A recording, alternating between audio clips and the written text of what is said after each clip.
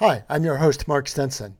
In addition to these podcast interviews, I facilitate patient-doctor listening research known as Innovate Groups. These panels have 4 patients and 4 doctors and provide an opportunity to observe and improve the interactions that lie at the heart of effective healthcare. I've created an ebook on this Innovate Group method, and I'd like to offer you a download. It includes real-life case studies to underscore the power of better patient-doctor listening. So visit biosciencebridge.com to download your ebook, Innovate Group Revolutions. Now, before I welcome today's guest, here's a familiar voice on an important health topic. Hi, I'm Elizabeth Rome. I've played many roles on TV and film, but today I want to speak to you as myself about a cause that's very dear to my heart.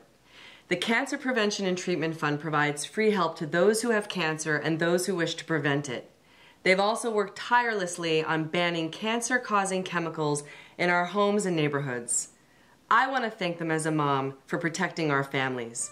Please donate today at the Cancer Prevention and Treatment Fund at stopcancerfund.com. Welcome to The Patient Speak, Healthcare Innovations Accelerating the Patient Journey, featuring interviews with healthcare leaders and patient advocates.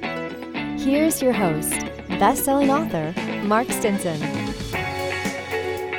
Welcome back, friends and colleagues, to our podcast, The Patients Speak, where we combine the business and the science innovation of healthcare with the patient's voice to see how we can accelerate the patient's journey from diagnosis to wellness. And today our topic is improving women's health through empowering patients, education of patients and health providers. And my guest is a doctor, health educator, strategist, and business advisor, combining all of these roles to see how we can improve women's health. Please welcome Dr. Michelle Griffin. Michelle, welcome to the show. Oh, thank you very much, Mark. It's lovely to be here and with you. Yes, I love this combination. And even as I say, Dr. Griffin, Dr. Michelle, I find that you probably have a nameplate on your desk that emits all of these roles, doesn't it? As a startup advisor, but also nearly 20 years experience as an OBGYN. How do you see then through your lens this changing landscape, of course, overall health, but women's health in particular? And what do you really think we should hear when the patients speak, not just markets and not just medical journals? What do the patients need? Yeah, I think that's a really key question that we need to be asking ourselves as healthcare professionals, but as providers in any sense across the healthcare ecosystem. As you said, from my wide perspective as being a clinician and also being a patient at one time, and I'm sure to be in the future, and now working in the medical technology side and the far more commercial side of things, it's realizing that ultimately we're only going to be successful in increasing and improving the standard of women's healthcare by really examining what patients want and what they need and what's going to be effective and what's really going to answer and make them feel better. And I think at the moment, what we're seeing in women's healthcare is it's a massive growth area for sure. But I would definitely like to see more focus on what do we see patients needing. And I think we've got to be careful about understanding that the different roles that these quote unquote patients may fill, whether they would be very much a consumer looking to buy something off the marketplace, or whether they really are a patient sitting in secondary care in a hospital waiting room and looking for expert advice and key surgical intervention. It really is that whole spectrum, and we need to look at what they are wanting. And I think that's changing, and it's definitely different to where we were 5 years ago. Yes. Well, and certainly, as I mentioned, you have a viewpoint, and I love your sort of further refinement of the definition of patient. You've worked in National Health Service and World Health Organization, so that's a very broad and national and global view, but also, seeing patients yourself. You've recently been gaining a new role as a clinical and commercial advisor for the Holland and Barrett wellness retail chain. So I see what you mean, that these sort of health-seeking consumers, whatever point along the journey they may be, have different needs. Yeah, What are some of the definitely. challenges? And then companies try to fill those gaps and fill those needs. And they say, where's the underserved, unserved? Where are the gaps? What are you seeing along that journey? And where do you think we should focus maybe more of our attention? Yeah, I think a big thing that I can see from my unique perspective is very much, as you say, the companies are coming to say, look, where are the unmet needs and how can we fill that? And it's a simple supply demand model. Let's look at what's not being done and let's go and do it. The thing is that it's more nuanced like that than that. Healthcare is complex and it's not about the next shampoo that's going to make your hair feel really clean and shiny. It's something far more complex and sophisticated, and it's multifactorial. It's not only the biology or when that's gone awry and we're looking at the pathology and something abnormal that's leading to a disease, but it's also looking at the social and psychological effects and knock-on consequences from that condition, disease, symptom, or whatever it be. And so it's not just that two-dimensional, what do I see in front of me as a woman is saying that they've got XYZ issue or they'd like to feel better in this certain area. It's understanding that, is that the extent of it? Is it a discrete bit that we could box up and offer an offering to help and solve that problem? Or more than likely is that there are these knock-on consequences, and is what we're seeing and what the woman recognizes and presenting with actually the first bit in the sequence, or is it that's probably the issue that's number five along the way? Mm. And actually, we need to roll all the way back and say, okay, actually, is this a problem for you? Is that a problem for you? And if we fix this bit here, what will that do moving forwards? And how does this go out? So we really do need to take a much wider look at what's going on. And it's not going to be a quick fix solution by any means. And then going to your second point of, well, what do we need? In recognizing that there isn't this quick fix solution and they're not these point solutions, because by and large, women's health is the healthcare of women and their body, their anatomy, their biology, their hormones, their physiology, and all that social, psychological setting that they are in from their being a baby all the way through to their death. It really is that cradle to grave. And it's a very different situation to what we have learned in healthcare as the default is the man. And therefore, we need to be thinking this is a whole different type of healthcare and well-being and wellness because we're looking at women rather than men. And so what we need to be conscious of is it's more complex and it needs to be effective, but effective across a continuum. We can't just pick up little bits and say, look, we're really interested in just helping you on this one bit. For example, I often talk about, something like endometriosis or fertility. When we talk about reproductive issues, they come up time and time again as though that's all that is women's healthcare. But Hmm. of course, when we think of healthcare for women, that's everything that's going on in a woman's body.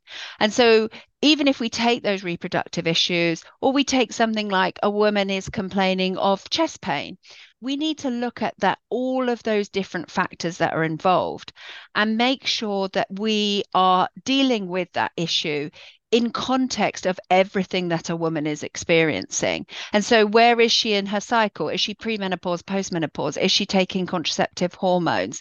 Is she just postnatal? Is there a different biology that we're dealing with? Because we will see that there is a massive difference between a 30-year-old woman and a 70-year-old woman that has isn't to do with the chronological and biological age. It is separate to actually what are the changes in the hormones? Where are we at with regard to the hormones? And that has a direct impact. And so we can't be like, this is a broken hip and I need to fix this broken hip, do the surgery, do the rehab, get occupational therapy at home and physiotherapy, and then get you back on your feet. And I know that's massively simplifying that problem, but we need to like 1,000 times factor increase of how complex it is when we are looking at healthcare for women. And I don't think we're paying enough attention into that complexity. And we are not looking at that whole continuum of all these different factors that are involved. Mm-hmm. And picking up on your thought that a hip is not just a hip and chest pain is not just chest pain, or macular degeneration is not happening in a vacuum. Many listeners of this podcast are also involved in clinical trial, whether it be protocol development or whether it be patient recruitment for subjects in the trial. And it's been quite well discussed about how underrepresented women might be in these trials, and whether that's because of protocol assumptions that, again, we've treated cholesterol or chest pain the same for years, and so that's the way it's done.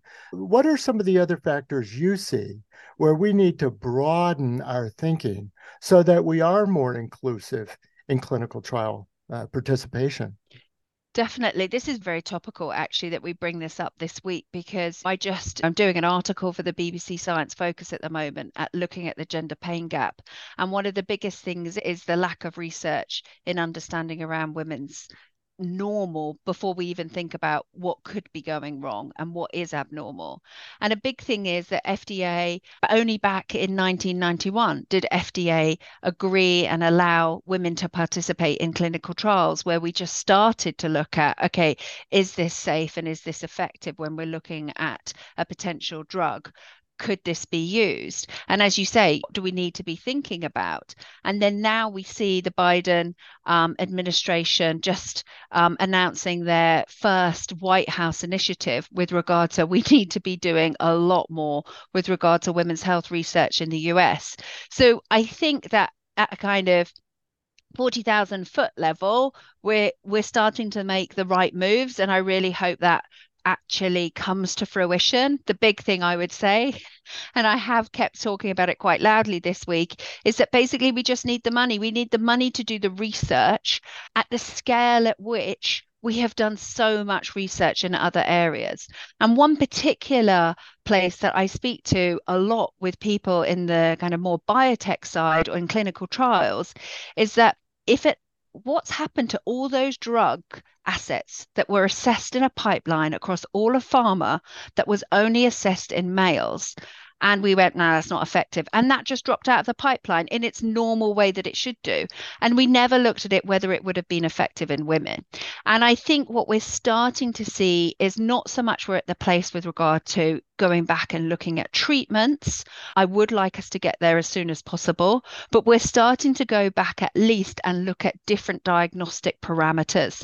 So there was some research done in the UK that just came out quite recently, looking at the fact that probably we are misdiagnosing and missing a lot of type 2 diabetes mellitus in women because we have used parameters that more than likely pick up type 2 diabetes in males, but does not confer to picking it up in females. And we need a different set of parameters, like a normal to abnormal level will be at different levels in women.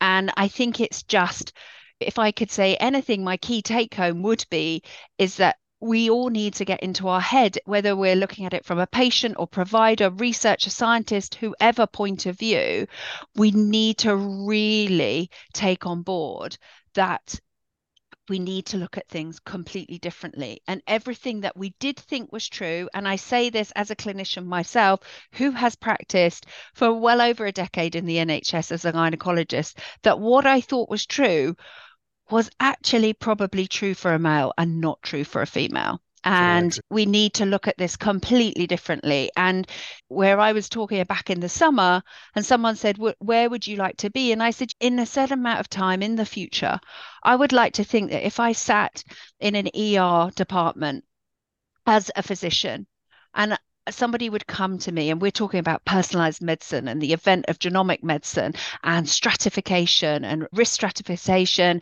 population segmentation, what we can do with all of this, big data, AI, And I said, I would just like to be able to say you're male or you're female, and I'm going to go onto two different templates with two different data sets, collecting different information that is relevant to, it's not going to be relevant to everybody, but it's just, I'm going to treat you and see you and manage you differently because there is a different research data sets that sits underneath this. And I acknowledge that there is a biological difference here, and I need to review that differently. So good.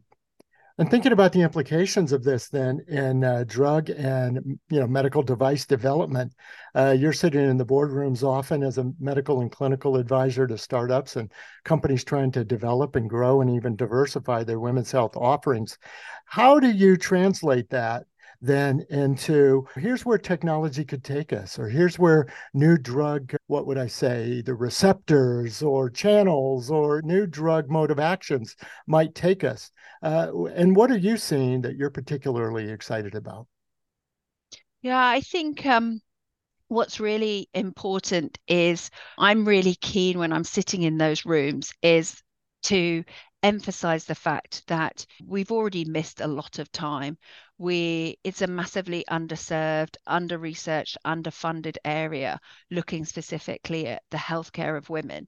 And therefore, we're really on a race against ourselves in the best way possible. And let's not try and necessarily reinvent the wheel. And I don't mean that in a pessimistic way. I just mean that in a much more optimistic way of saying, look, let's just think about how can we get to where we need to be as fast as possible. So what do we already have in place? What do we already know? What can we springboard off? And let's pool our resources as much as possible. And then with that in mind, focus purely on what is the impact that end user, ultimately that woman or girl, is going to experience and feel. And ultimately, a lot of what we see is they want to feel better, they want to be healthier, they want to have better clinical outcomes, but they also want to obviously have better outcomes at home and in work and in relationships and everything else. And so there is a lot of focus at the moment in women's health around identifying the pain point and saying, look, I think there's this great bit of technology that really addresses the pain point. And what I find myself saying again and again is, in the nicest possible way, so what? We recognize the pain point is there. We need to be aware and acknowledge the pain point, but focus on the outcome, because that's focusing on the success, not focusing on the problem in hand. And I think too much emphasis is put on the pain point without thinking like, where will this take this woman? How will this impact the woman? What will be better in this woman's life, whether it be their quality of life, their quantity of life, their morbidity, their mortality? What will improve? Because that's what we need to focus on. And that is what's going to be successful. And that success is going to pave the way for more growth and success for their company, but also all the companies in this space. We need to be focusing on that woman. Who is the user?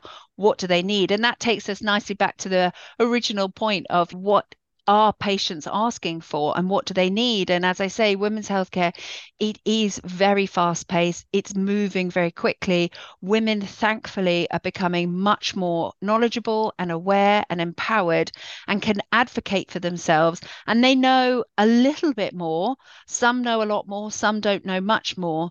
But it really is a spectrum. But I hope that will only increase and reach a really high standard where they are sitting there saying, look, I know what I need and I need your help to get it. And I think all of that goes back to that feeling that I've seen in my time as a clinician, and very much when I was at medical school and training, is it was the old way of that paternalistic model where you would go and see a doctor and a doctor would tell you what was wrong, tell you what needed to do. And whether you agreed with it or not, you're just going to do it. And we know that failed. Yes. And from the patient's point of view, I can't tell you, through the hundreds of patient interviews and patient advocacy groups I've worked with, there's another part that says, I went to the physician, they told me what they thought it was, they gave me a treatment they thought would work, but as it turns out, it wasn't it, and that treatment didn't work. So 7 years later, I finally got to a specialist who did figure it out. And I'm sure you've been on the other side of that conversation, but there's a lot of patients who say, I just wanted to be heard, like you said. I know my body. I know I've done some of my research, and I've been to 3 other doctors, So I mainly what I want is to be heard.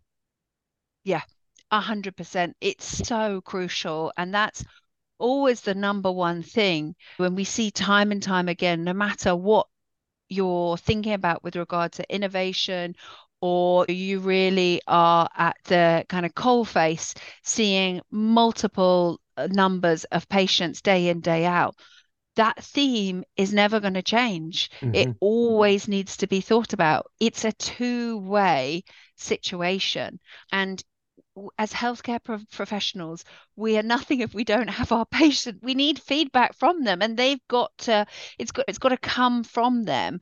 And of course, if we're not listening and we don't show to be actively listening, then you really are putting up all these barriers in front of you as you're speaking to that patient. And you can see patients just shut down and roll their eyes because they're like, here we go again. This is another somebody who thinks they know better than me, or brushes off and say, oh, that's perfectly normal. And that's something that we see in women's health so much, which, is a real pet peeve of mine because, and I've been very open about it, I fully recognize that I did this in years gone by where I'd say, oh, that's just normal. Women post-delivery would be struggling to pass urine.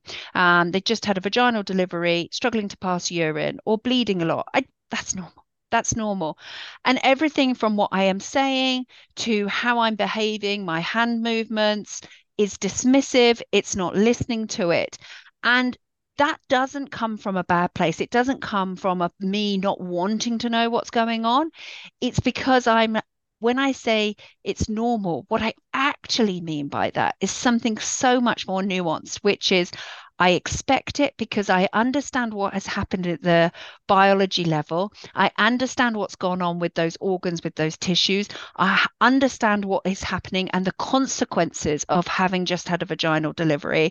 I get the physiology of where we're at, and I get then why we're having an impact on your bladder, and then why you are having difficulty passing urine. And that just gets completely squeezed down to that's normal. And there's that woman who quite often in this example, it's her first time that she's had that vaginal delivery, is going, this is not normal for me because this has never happened to me. And what I've got is being told it's normal. And so I just internalize it. I accept that somebody in front of me who I purport to know better is telling me it's normal and nothing to worry about. And then we wonder why people don't speak up and why people take so long to talk about what's going on, because for so long they've been told that's normal. And of course, if then someone's got some blood when they're passing urine, they're like, I'm sure that's just normal because the doctor already said this is going to be normal. And you can see how this just spirals. And it's not even in that one period. That's just that goes on and on throughout all these different phases in life. And it's really interesting that in the UK, some of the biggest campaigns that are really having major success are ones where we're just really trying to break down what we're talking about when we say it's normal, quote unquote, in actually saying that's not normal. That's Mm-hmm. not okay.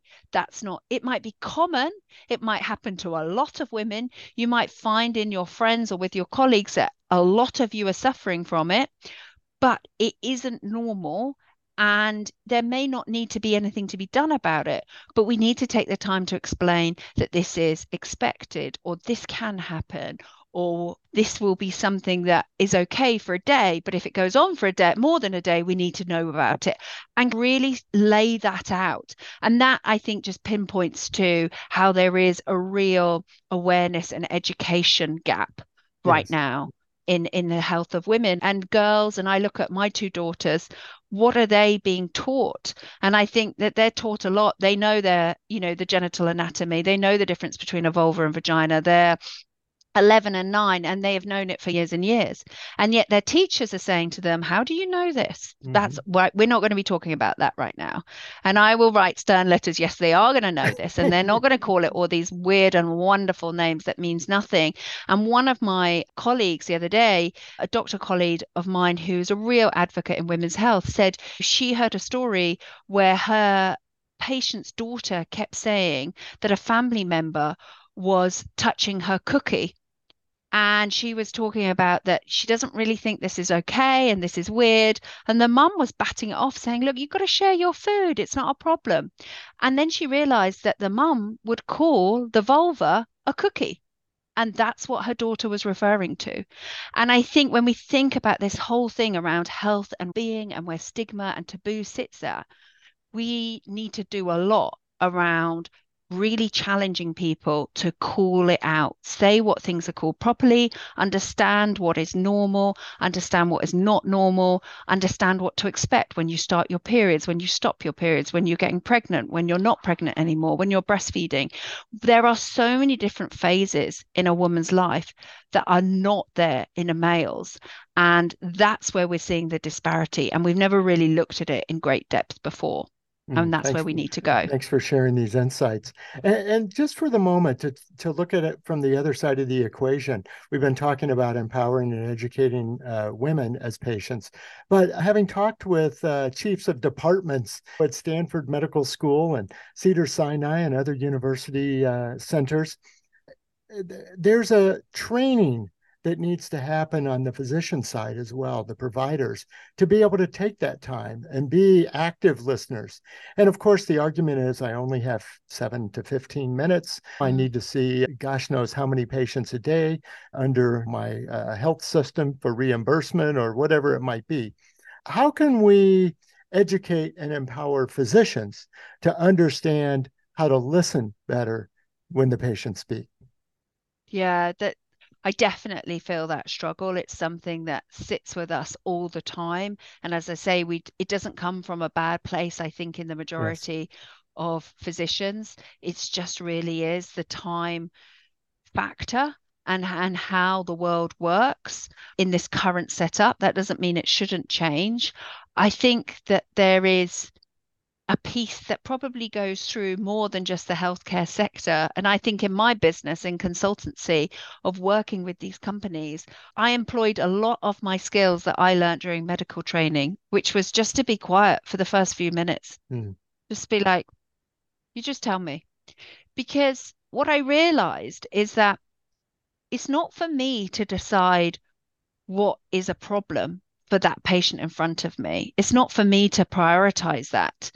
I will obviously do my safety netting and check in and be like, are any of these red flag symptoms that we talk about, which are real concerns to us that we can't miss?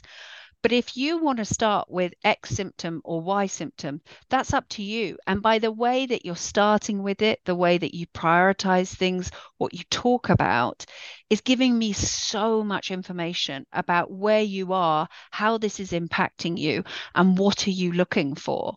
And I think we used to laugh, and we still do a lot. And I trained at Cambridge University here in the UK, and we used the Cambridge Calgary medical training scheme that was developed. And it was really looking at patient communication skills. And there was a whole module around it. And to this day, 20 years on, I and all of my colleagues I know will talk about this simple acronym that we remember, which is ICE, of the whole ideas, concerns, and expectations. And I don't know whether that's cropped up with you, but it just frames the conversation to just start with of what are you thinking? Because often we'll see people, and I would say an awful lot of people will always catastrophize what's going on. They think it's cancer, they think it's something deadly, they think it's dementia. And, if you can just bring that out quite early on and be like, this is what you're worried about. And in an ideal place, if you can say, I'm not worried about that at all, you're going to move that whole dialogue on so much better, because it's just sitting as a block in their head and you can see it. It really is a weight on their shoulders, and they can't talk about anything because they're just like, I'm poised, ready for the doctor to tell me that this is cancer. I'm Mm-hmm. so scared. I've worked myself up into this. So if you can get that out as soon as possible, then you can actually get to the real conversation of how's this going to improve and what are you looking for? And that was your biggest worry. But now we can just say, no, that's not a problem. Or I'm going to do this test to rule that out, but I really don't think that's an issue. Then you can move into, so putting that to one side, let's then talk about where you're at. And if you can't rule it out, and if worst case scenario that is on your differential and you're thinking it could well be, then that's what I would always say as my second point of be honest, be transparent. I find my best consultations when I was working clinically would come from, I'm just going to tell you what I am thinking. Mm-hmm. And it's really taking, accepting, and it's definitely worked for me, is that we're all humans and you've got to show your human side. And I think you've got to say, you seem so worried about this, or this doesn't seem to be everything that's going on. And correct me if I'm wrong, but where are you at with that? And having that conversation rather than just be like chest pain, head pain, back pain, as though it's a Check. tick list. Yeah, check. And it's not going to get you anywhere, but it's difficult. And I think the biggest thing that doesn't get talked about in medicine is to do that and to do it well is a very emotionally and mentally tiring. It's incredible. You really are being the confidant to person after person on a 7-minute batting. You go and see a marriage therapist or a personal development work coach, they've got hours with you. Mm-hmm. And yet you're expecting a doctor to pull out the most sensitive information from you that possibly is your biggest nightmare that has so many complexities to it in 7 minutes. Yeah, Yes. it's a hard task. And to hear from both sides, I remember in some focus groups where we actually had patients and doctors, not their doctors, but patients and doctors in the same room. And to your point earlier about it's normal, the patients heard the doctor say, oh, that's normal. What the doctor said, they thought they said, was, you're not alone. Others have felt this way too. And I have some Exactly. approaches that we could try. And so there was definitely, because of this emotional logjam, that you brought this cloud into the office with you, your hearing was a little bit distorted and their probably speaking was a little bit distorted. So clearing that up could help a lot, couldn't it?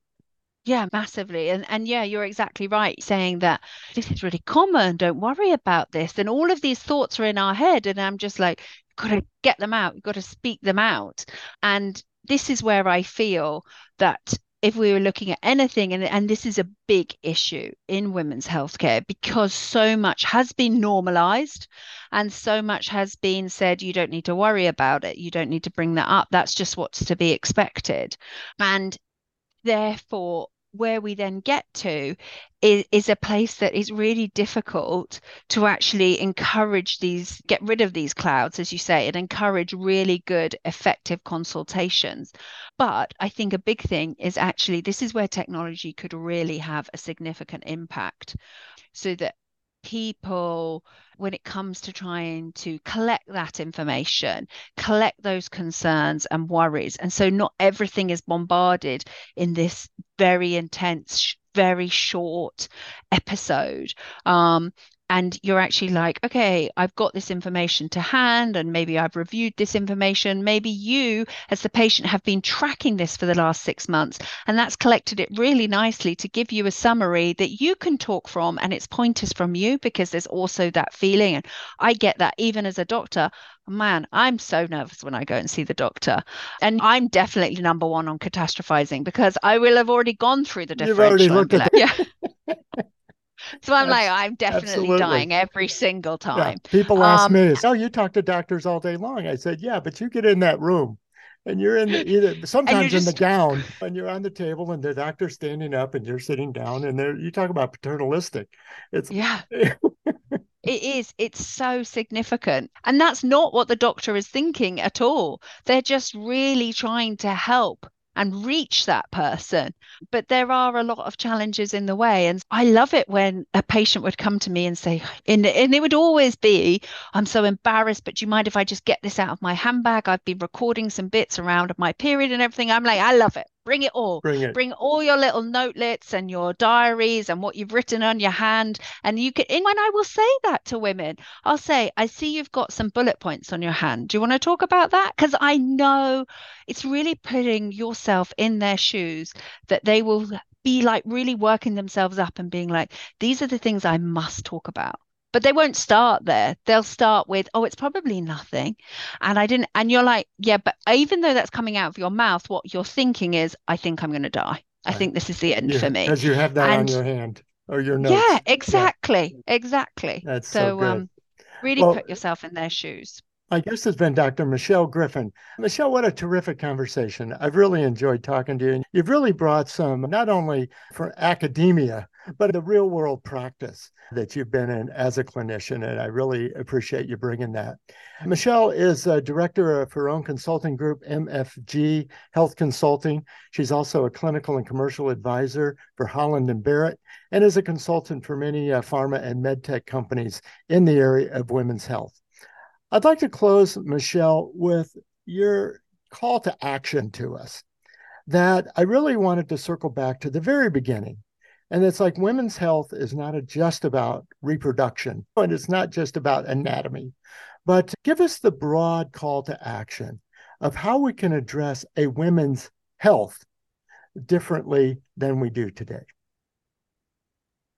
I think the biggest thing is recognizing that it is different, and therefore it needs a different set of tools and thinking and practices to really master it and improve the standard of healthcare for women. And we all have a part to play in that. And I think the biggest thing is just whoever you are, recognizing that you have a part there to play, and what can you do in that. And if you're on the patient side of things, do as much as you can to communicate what you're feeling, what you're experiencing, own your kind of body and your mind, and understand what's going on, and speak up for yourself and advocate for yourself as much as possible. And on the healthcare professional side, on the scientist, researcher, journalist, and all of those different professional sides, be searching and looking for what else can be done, what else is going on here, because this is a different type of medicine. It's medicine, it's healthcare, it's well-being for a woman. And so far, our focus has been on the default of males, and we need to look to address that. Very good. Thanks to Dr. Michelle Griffin for being our guest. And it's so great to hear all these perspectives from doctor, health educator, strategist, and business advisor, all rolled into one person. Michelle, I've really enjoyed it. And I look forward to continue to reading your articles.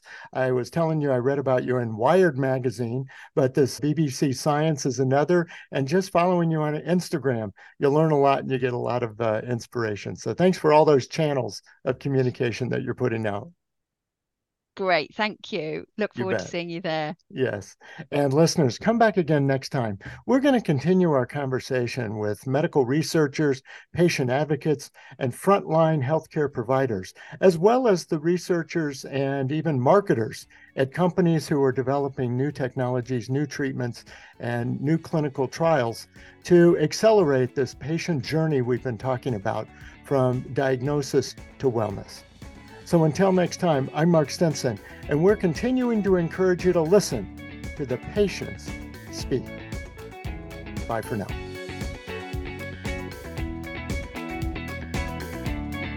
Thanks for listening to The Patients Speak, Healthcare Innovations Accelerating the Patient Journey, with best-selling author Mark Stinson. Our podcast is hosted on Captivate.fm, so you can listen wherever you get your podcasts. Subscribe now so you won't miss an episode of The Patients Speak.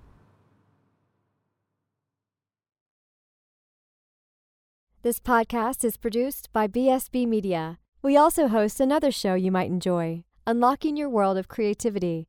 It's a top-rated podcast featuring interviews with creators around the world. We help you gain the confidence and connections to launch your creative work out into the world. Look for Unlocking Your World of Creativity on your favorite podcast app.